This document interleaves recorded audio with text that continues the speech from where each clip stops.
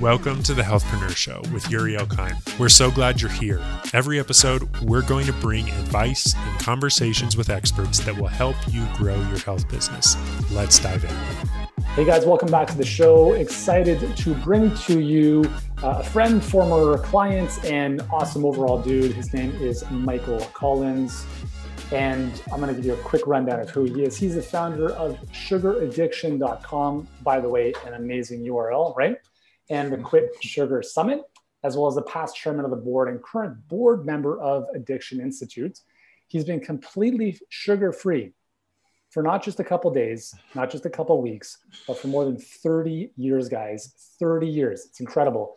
And he works closely with others who are looking to achieve the same level of freedom from sugar addiction because he knows, and we all know, that it's a very addictive substance, very much like, many others. So he's got a very big mission to share his vision, his message with as many people as he possibly can. He's got an amazing book, which was rated the #1 in healthy living on Amazon. And it will be available to you guys, and we can talk about that as we get through this. So Michael, welcome to the Healthpreneur Show. How are you doing, my friends? I'm well, Yuri. How have you been, man? Good to see you. I've been really good. I just want to quickly, can you hear any of the beeping in the background by any chance? A little bit. Okay, what I'm going to do is I'm going to just go to my window and close that. Give me 2 seconds. Sure. So I'm going to take my computer with me, and this is kind of how we roll sometimes on the show. So I apologize for that. And no worries. Let me do this from a standing position. That's probably even better. All right, so let's dive into this because you're doing some amazing work in the sugar space, and you've got a big mission. First and foremost, like how do you stay sugar-free for 30 plus years? Yeah, so it's a long, the short version, the podcast version is I got sober from drugs and alcohol, substance use disorder 36 years ago. And I just wanted to get healthy, stay healthy. And I started to recognize that the sugar was acting just like the drugs. I literally went right back to sugar. Now, I grew up with a lot of sugar and I didn't eat a lot during the, when I was partying or whatever. But I read a book called Sugar Blues, and Sugar Blues talks about the history lesson of sugar and that kind of thing. And I just was fascinated. And like I said, I was drinking 8 16-ounce Mountain Dews. This is the highest caffeinated beverage on the market. Yeah. Like I the returnable bottles, I would walk them back and forth. They called me the Mountain Dew man. So I was like, it was getting out of hand. Plus, I really wasn't eating any food. It was pizza, pasta, ice cream, whatever. So I just started and read that book. There wasn't much research out there, and realized it wasn't that good for me, and finally got off the stuff about a little over 30 years ago.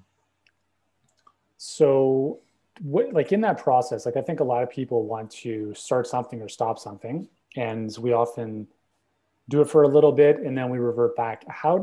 Was there a fundamental shift in how you saw yourself in the world that allowed you to stay away from sugar? Or what did that shift for you personally look like so that it's not even a temptation for you?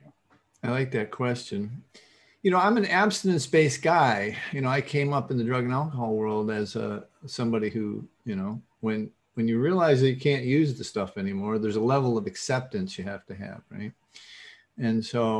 And plus, part of the story I didn't tell you is that I got married at the time and had a couple of kids. And the reason I know how long I've been sugar-free is because they're just over 31 years old. They were twins. I think you and I share that twin thing. And so they were twins. So I know. And so I wanted them to be healthy. And somehow I talked my wife at the time into doing, no flour, no sugar, no caffeine while she was pregnant. And then till they were 6 years old. So it was always a health thing for me. The addiction part came later. I went on to have a regular business career, but the understanding of sugar addiction came later. For me, the sugar thing was always health. Yeah. And so how does that, and at what point did that transition into this crusade that you're on to help people get through sugar? When did that start, and how did that first start as a business for you?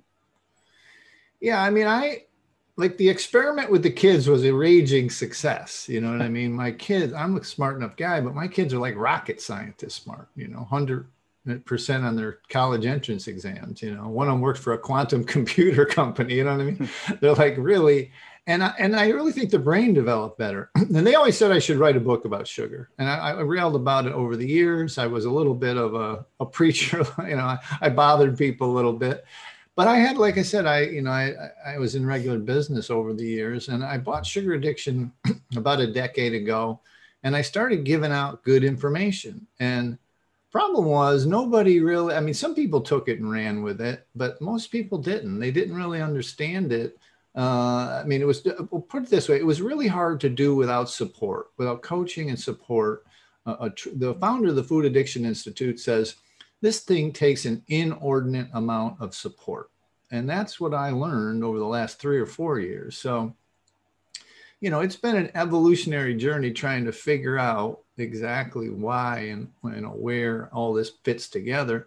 And luckily, the addiction, the late stage food addiction stuff that I understood early on and got involved with the Food Addiction Institute served me well, because I'm coming to find out that what we call harmful users, people that, they just think they eat too much sugar and they've gained 20 pounds since they were in college, those folks could slip into late stage food addiction. And, personally, I believe the stuff is, a deadly toxin. And it's a cruel joke the universe played that made it sweet and made us attracted to it. Mm-hmm. So, yeah. And it's interesting too, because a lot of entrepreneurs are fueled, even in the health space, which is actually kind of ironic, fueled by caffeine and sugar, just to kind of plow through their days. So this conversation, if you guys are watching or listening to this and you're someone who's like, yeah, it's kind of me, hopefully this gives you some stuff to think about. So just for everyone listening, can you give us a sense of what your business model looks like nowadays? Yeah, it's a great question. And honestly, I read a great book called The Innovation Stack. And the Innovation Stack talks about stacking innovations one upon the other. Mm-hmm. And that's basically what I've done. When I met you, I was really just getting started. I was kind of semi-retired from everything else. And I started to look into the coaching thing. I'd done individual coaching over the years, a lot for my recovery buddies, people who had been in recovery from alcohol and drugs, but then all of a sudden they were 40 pounds overweight and they just basically substituted sugar. So I kind of walked them through it over the years. And obviously with the kids, they didn't have sugar in the house over the years. So I had experience in it and I liked the topic. And obviously the domain name is, I may as well grab that. I was a little bit of a domainer. So basically, like I said, I was giving out the best information. And when I ran into you, what you provided for me was what I call the venture capital for the business. In other words, my buddy Jen Eden, who's also, one of your students, we did the higher ticket coaching, but then I started to realize that I really wanted to make this more of a platform for people, for everyone. And that the secret sauce, even in the high ticket coaching, was the groups. Okay. So I would run the groups weekly or what have you. And the real success, the real magic, both in, recovery groups, and they even have the, peer-reviewed studies now for cancer and diabetes and dialysis, and all kinds of things that if you get a peer group in recovery from any kind of malady, statistically, and like I said, they've done hundreds of studies now that this actually helps in in you growing or getting better. Mm-hmm. So that started to evolve. Then I got a lower ticket challenge where I would go into their inbox for 30 days, and that thing started to convert very well. And then I kind of moved them along to a lesser, not quite the high ticket coaching, but a kind of a 197 to 397 coaching. And see, that worked much better. You know what I mean? It's like now we've got coaches, and now our high ticket item is training coaches, basically. Yeah. So I don't know if that is a good explanation, but I don't know if that made any sense to a lot of you folks. It probably did. Well, I'll break it down. So one of the things I love, what you just said, is the power of a peer group. Yeah. And one of the biggest things that people get hung up on is like, I want a one-on-one coach. And I'm like, why would you want a one-on-one coach? You get you get so much more value from being in a group. Yeah. And it's funny because we equate like one-on-one support with better results. And I'm sure like what you just mentioned with like your clients who are getting over sugar, I mean, AA meetings are in a group, right? It's not one-on-one. Like most major transformations happen in a group setting. Right. And it's just funny how people get so caught up in this whole one-on-one thing. And it's not to say that you can't have elements of personalization and individualization, but we know it's not scalable. So thanks for bringing that up. And so just to recap, you kind of started at the high ticket and kind of worked backwards. Correct. As opposed to the other way around, where a lot of people start off with the free stuff. And then hopefully someday people will do their high ticket stuff, which I think can work, but it's a lot trickier to do that. So now you have this amazing summit that you do twice a year. And talk to us a little bit about, some of the challenges and really big lessons you've learned and the big wins that you've had from running that type of challenge as well. Or sorry, the summit, not the challenge. The summit itself was a labor of love. Basically, it's kind of like a podcast. I call it a podcast in 1 week. It takes me the last time we had 57 speakers. Okay. Wow. And you're doing all the interviews? I did 85% of the interviews. We now have a co-host because it did get out of hand. Yeah. But for me, it was a selfish thing because I got to talk to all the best sugar educators all over the world and all of the, the coaches and the success stories and the MDs and PhDs and everybody in the business. More than that, I mean, for the first 3 years, this is our 6th event. September will be our 7th event. Now we do it January and September, kind of an institution, if you will. And the first 3-4 years was kind of a nonprofit, put it that way. But I was just like, it was kind of like your podcast. You got to start, you got to do it, right? And so it just started to build. And at the beginning, we had kind of like the beginning of sugaraddiction.com, we had the best educators on the planet, right? We had the best MDs and PhDs. They wanted exposure for their book, and they'd been researching for 20 years. Nobody never listened to them, but I wanted to listen to them. And so, but then as we started like events 4, 5, and 6, we started to blend influencers, started to understand how big email lists, from people who were, possibly not the best educators on the planet, but they were, this was their thing. They were either keto or they were, no sugar was part of their protocol. And so we started to blend those, and that's what kind of blew up in January this year and made the massive success. It was Vimeo sent me a bill for $7,000. I'm like, what's this for? I'm like, he said, watch time. I'm like, 42,000 terabytes. I'm like, oh, okay. Now I get it. Yeah, no kidding. But it's true because there's a lot of amazing, smart people who maybe not a lot of people know about. And then there's a lot of good marketers who've built a substantial following and have more influence. And as you know, like you have to, I think, tap into both of those, right? Because there's a lot of really great opportunities there. It really is a curation effort to blend them well, because, some of the people, they can't help but do an infomercial. In my latest book, I talk about, it's like every sentence. And I'm like, oh, I grin and bear it. And they're my friends and I don't mind, helping them promote. They promote me occasionally too. So, but I'm, I want to get the information out for the folks as well. So, yeah. Do you have any advice for those who are doing, whether it's a summit or a podcast or bringing people together in terms of vetting or curating good people to make sure that you're bringing the right people together for the cause you're looking to move forward? Yeah, what a great question. For me, I think it's an intuitive thing. I have just always researched whatever field I'm in. And I tell people to do this too. I tell them to start a new Gmail. I tell them, look, just start a Gmail and get on every damn list in the vertical. And then just really, the pattern recognition that happens when you go back to it means that you can see what they're doing, whether it's the educators and or the influencers or the big email list or the big sellers or whatever. Say you're starting something, I don't know, whatever it is, keto, and just get on the thing. And then you can literally just tap into it and look at it at 40,000 feet, and you can watch how they market to you, and you can figure out how, what their message is and that kind of thing. Mm-hmm. And that thing becomes very valuable in the growth of whatever you're trying to do. That I call it the marketing Gmail, your new Gmail. Yeah. And you don't, it's not in your regular email. It doesn't confuse you at all. You just go back to it once a week or whatever, and just see, and get on more lists, and, unsubscribe from the ones you don't, and it'll narrow down. It's literally a university in a Gmail. I mean, you can learn how to find out who you like as far as an educator or a teacher. You can find out who you want as a promoter, who's a good promoter, that kind of thing. So just a little thing that I just accidentally fell on.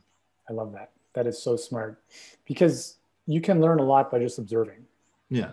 Right. Like you can, I remember, I think it was Dean Jackson. We were talking a couple of years ago about product launches, and he's like, you could buy product launch formula from Jeff Walker, which, if you guys have, great. But he's like, you could also just observe the whole process as the prospect, right? And, and start to see the nuances behind the scenes, or maybe even do both. And I think there's a lot of value to what you just said about being a recipient and finding those good fits. I think that's really smart. I love that. I actually never even thought of setting up a new Gmail just for that. So thanks for sharing that. It really, I try it. People don't get it because they think it's like they want to get to inbox zero. The last thing, I think one of my old ones has 1 million emails in it. I'm not exaggerating. It's just shy of 1 million emails. And I got a couple things in there I got to look at. So luckily it's sorted, and I don't go back there very much anymore. I'm not in that niche anymore, but it was very valuable. And then I've got about 4 or 5 of them that I do like that. So that's awesome. So as you've grown this whole movement, what's been one of like the top of mind challenges that you've had to deal with, and how did you overcome that? Wow. Like the alcohol and drug world, it's the stigmatization of this thing, right? People believe, and I've come to learn, I kind of knew it intuitively from my addictive background. I had a lot of friends who were in the food addiction programs, but most people believe that moderation works. Most people believe that they can moderate sugar after they have had issues with sugar. And it's this is a product, Yuri, and I think your folks are probably mostly marketers or whatever can get. This is a product people need, but they don't want. They want cute clothes and they want golf clubs. They don't want to quit sugar for 30 days. They don't want to quit sugar at all. The main question is, do I have to do this for the rest of my life? And the answer is maybe. It depends, how far you've gone. We have harmful users who can occasionally go back. We have flat out addicts that when they ingest, they're off on a run and gain 30 pounds again. This is true, proven, scientific, peer-reviewed lore that, all diets, if they lose a little bit of weight, they gain it back. And they gain it back because they go back to the white stuff, the flour and the sugar. And today, you can give this product to a baby, okay? You can give it with no moral, legal, ethical worries.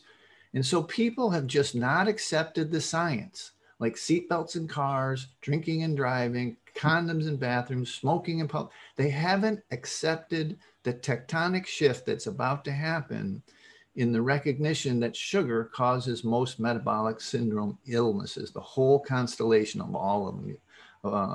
Arthritis, autoimmune, diabetes 2, Alzheimer's 3, diabetes 3, which is Alzheimer's. I can't quantitatively prove it, but 50 years from now, they will be able to prove it. And the stigma of this change, this tectonic sea change that's about to happen, is my biggest problem. It's, again, a marketing. I think it's just a beautiful marketing thing, because now I'm getting a little traction, and I've got the, hundreds of success stories of people who tell me, what was it like? I ask them, what was it like when you saw this first? And, what was it like? How did you get? And genuinely, I believe with all my heart that their brains are not capable sometimes of making the decision. We almost have to use our marketing skills, our influence, to get them inside the community so that they can get well, if that makes sense. Totally. Yeah. And I mean, like you're helping people do something. I'm assuming the people attracted to your stuff are at least mindful enough to be like, you know what, I probably need to learn about how to get over this, right? They're more receptive of that. Yeah. But then it's like you're fundamentally changing how people behave and make decisions with an addictive substance, which is amazingly challenging. And I think it's great that you're taking this on because it's definitely well needed. But it's very interesting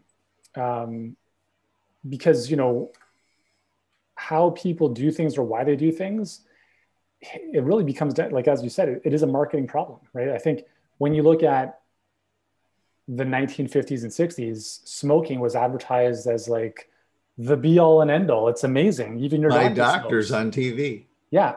And it's a fundamental, and I agree with you. I do think it's going to take time. And I do think, you know, with work like you're doing and many others, I think hopefully we can see that change in this lifetime. Because as an example, my third youngest son was his birthday yesterday. So we had a bit of cake for his birthday. And my oldest, who's 10, if he has sugar, it's like instantaneous. He starts going just like, I'm like, dude, like, what are you like spinning around in circles? I'm like, what? So It's amazing how fast this stuff can impact, I mean, definitely everyone, but certain people more than others. But like how do you know, like being such a big thing you're working on, how do you define success? Like, how do you wake up or go to bed at the end of the day and know that you've been successful? Yeah, that's like I said, I mean, this hasn't been, I look at it like, it's almost like I haven't done enough. It's, I don't know what that would be called. It's probably my problem, but the emails that I get bring me to tears. I mean, people who have lost 100 pounds, who've lost 6 feet off their body. So, I mean, we have a 30-day celebration 5, 4, 5, 10 times a day. And we have, year celebrations 2-3 times a week. And people that in the description of their old life to their new life. And that this marketing conundrum that we had was solved by, we got them into the community and then their whole life changed. You know what I mean? And I think I can sum it up. And this is part of the movement of both, I think, for the opioid addiction and addiction in general.